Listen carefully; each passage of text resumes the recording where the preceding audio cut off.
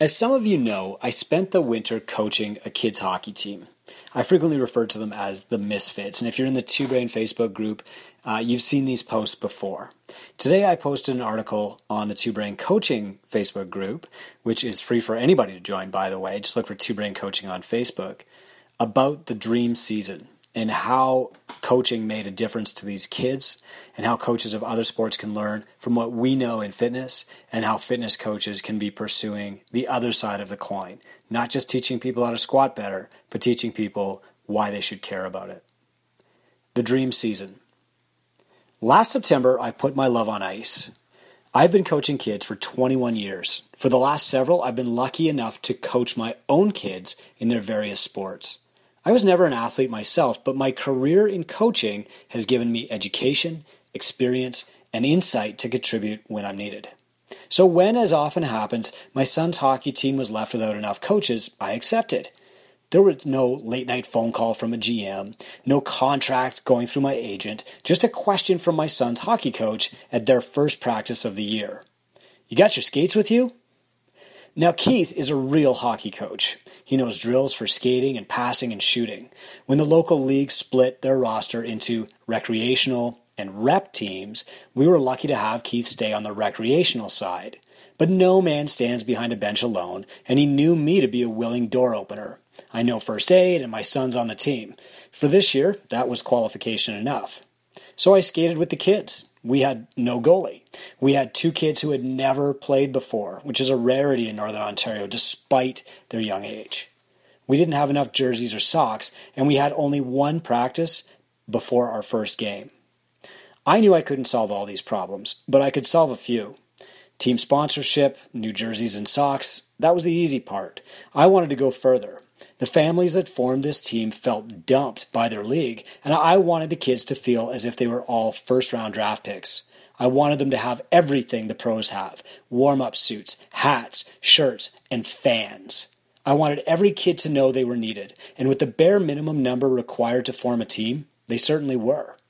Before our first game, we told the kids, this season will be a win if you love hockey more at the end than you do today.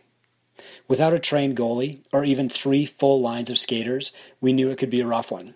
And those early games were rough. Without enough kids sharing a single birth year, we had to draw from 2 separate age groups. That meant playing our season against older, bigger kids with more experience and speed. We started the season with lopsided losses. We had 1 reliable scorer, a remarkably brave new goalie, and a core of 4 defensemen who knew their jobs. It was enough to give us a few bright spots in every game. From that first game, I recognized my role to take what 2 decades worth of 70-hour weeks had taught me and clarify it for these kids. I wasn't going to teach anyone how to play better hockey. Keith would do that. My job was to focus the message down to what each kid could do that day to be better. My job was to celebrate wins and to reinforce the right attitudes and behaviors. If you want to feel grateful, praise others. And if you want to feel as if you're winning, lift others onto your shoulders. My role as reinforcer and all-around good cop made me many friends, but it also made me feel fantastic all season. Now, a parent watching from across the ice can only see us moving around behind the bench. They can't hear what we're saying. From 50 feet away, Keith and I looked excited, but it wasn't always clear whether we were eager or irate. Other coaches looked the same way. Passion can be mistaken for frustration or even anger. After one game, in which the parents sat a few feet behind the bench for a change, a mom became our biggest fan. She said, "Every parent should hear what you're actually saying to these kids. From over there, it looks like you're yelling at them. But from here, you sound like a cheerleader." I thought every coaching staff was probably the same. Stories circulated about coaches yelling at kids, swearing at them in the dressing room, telling the kids they were disappointed in them. For all the reasons I just shared, I didn't really believe the stories could be true. After all, who tells an 8-year-old, "I'm disappointed in you"? Who uses language on the bench they wouldn't use in a 3rd grade classroom? Many. The sad answer is, many coaches do. As the season rolled on, our team got better. We won a tournament. We nicknamed our lines to empower them. I pulled kids aside and talked about leadership, and they listened. They actually repeated my message to their parents on the way home. I shared bright spots after every weekend. Keith applauded the team after every game. Win or lose, there were epiphanies for me, for the players, and for the families. One shining moment came while we were at a tournament. We traveled almost 4 hours to get there. The kids were excited to stay in a hotel, swim in a pool, eat pizza with their friends. Parents drove from one side of the host city to the other for games, and the kids rewarded them with hard play. But after one very long day, we played to a 4-4 draw with a team we should have beaten. In this tournament, only the top teams would play on Sunday, and our tie game created a stalemate in the standings. We'd have to play the same team again, an hour later, in a rink across town, to decide who moved on. The kids were tired. Parents didn't relish an 8 p.m. game after a long day of driving and sitting on cold benches, but we didn't have a choice. I recognized this as an opportunity. Years owning businesses meant I often had to work out alone, or on an empty stomach, or late at night, or sometimes all of the above. Training in less than perfect conditions had given me something I could contribute. So one parent detoured to pick up Gatorade and granola bars for the team. My oldest daughter helped me rig up a speaker on my phone. While the other team's coaches tried to whip their kids into a frenzy before the game, we started a party. We had karaoke. We had a limerick contest. Kids who had sat, soaked in their own sweat, fighting sleep for the car ride across town, suddenly came alive. They did a pose down. I said, stand like the guy on top of the trophy. Now stand like the girl who's just won the Stanley Cup. We took pretend selfies, posing as if we just won the tournament. We sang our way right onto the ice. And we blew the doors off. 8-1. There was no moment where I thought, hey, this could go either way. We were untouchable. It was an aha moment for us, for the players, and for the parents. Moms and dads started showing up to the next games with snacks for the kids. Families invited other families for dinner. Hotel rooms were swarmed with kids and then emptied as the party moved from room to room. We won the tournament and we started to gain momentum. That momentum carried us. We started winning local games. Parents from other teams began to send me messages. Why do your kids have so much energy? How do you get them so motivated? Why can't the parents on our team get along like yours do? Other teams grew and got better too, but our pace was now unmatchable. I began to see the role of the coach when off the ice, to unify and project. The team is not made up of a dozen kids in matching shirts. The team includes parents, siblings, and caregivers. We get to see the kids for 3 hours every week. If a parent doesn't reinforce the coach's message, every lesson will be lost on the car ride home. If a little brother doesn't feel welcome in the dressing room, he'll cry and complain about another trip to the rink. And when grandparents line up to bump fists with the team, the players glow in their pride and feed off it.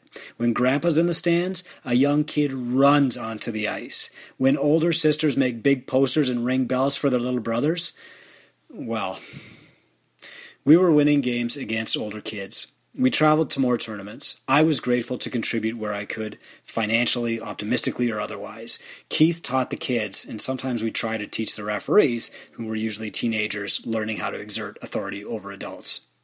Our momentum carried us through a short, dark patch. An out-of-town tournament matched us against a rough team.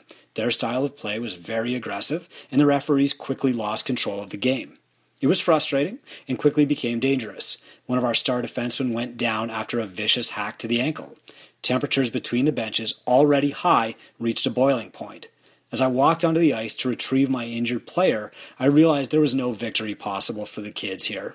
Coaches on the other bench had already offered to fight us. I was about to carry a crying 8-year-old into the dressing room and assess his injury with his panicked mom.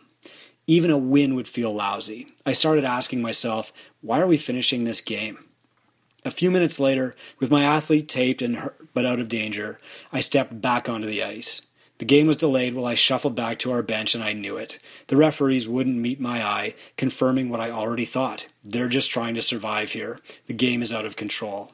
I asked Keith if he wanted to fold, but the kids wanted to finish the game. They did. We headed home, and we stopped at every donut shop on the way.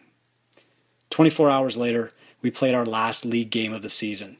Our kids were unfazed by the horrible experience on the road. We routed a team that had beaten us easily at the start of the year. We had cake in the dressing room. Keith told the kids he'd choose them over any other team he'd ever coached. The greatest gift you can give to a pre-adolescent kid is to say, "I pick you." I was too choked up to say anything else. Then, showing a momentum that exceeded even the game itself, our kids all signed up for lacrosse. Most had never touched a lacrosse stick before. Some had never even heard of the game. They weren't signing up to learn a new game or to stay in shape. They were signing up for the team. So many kids from our hockey team signed up for lacrosse, another sport I can't teach, that we had to form our own team. The lacrosse league needed a sponsor to buy new jerseys. I was overjoyed. I hosted a fun night at my gym for lacrosse. A real lacrosse coach showed up, and I offered him a bribe to coach my hockey kids. He accepted, cementing my role as door opener for the same kids all summer. Our first practice is tomorrow night. Our kids will wear their hockey equipment and tennis shoes.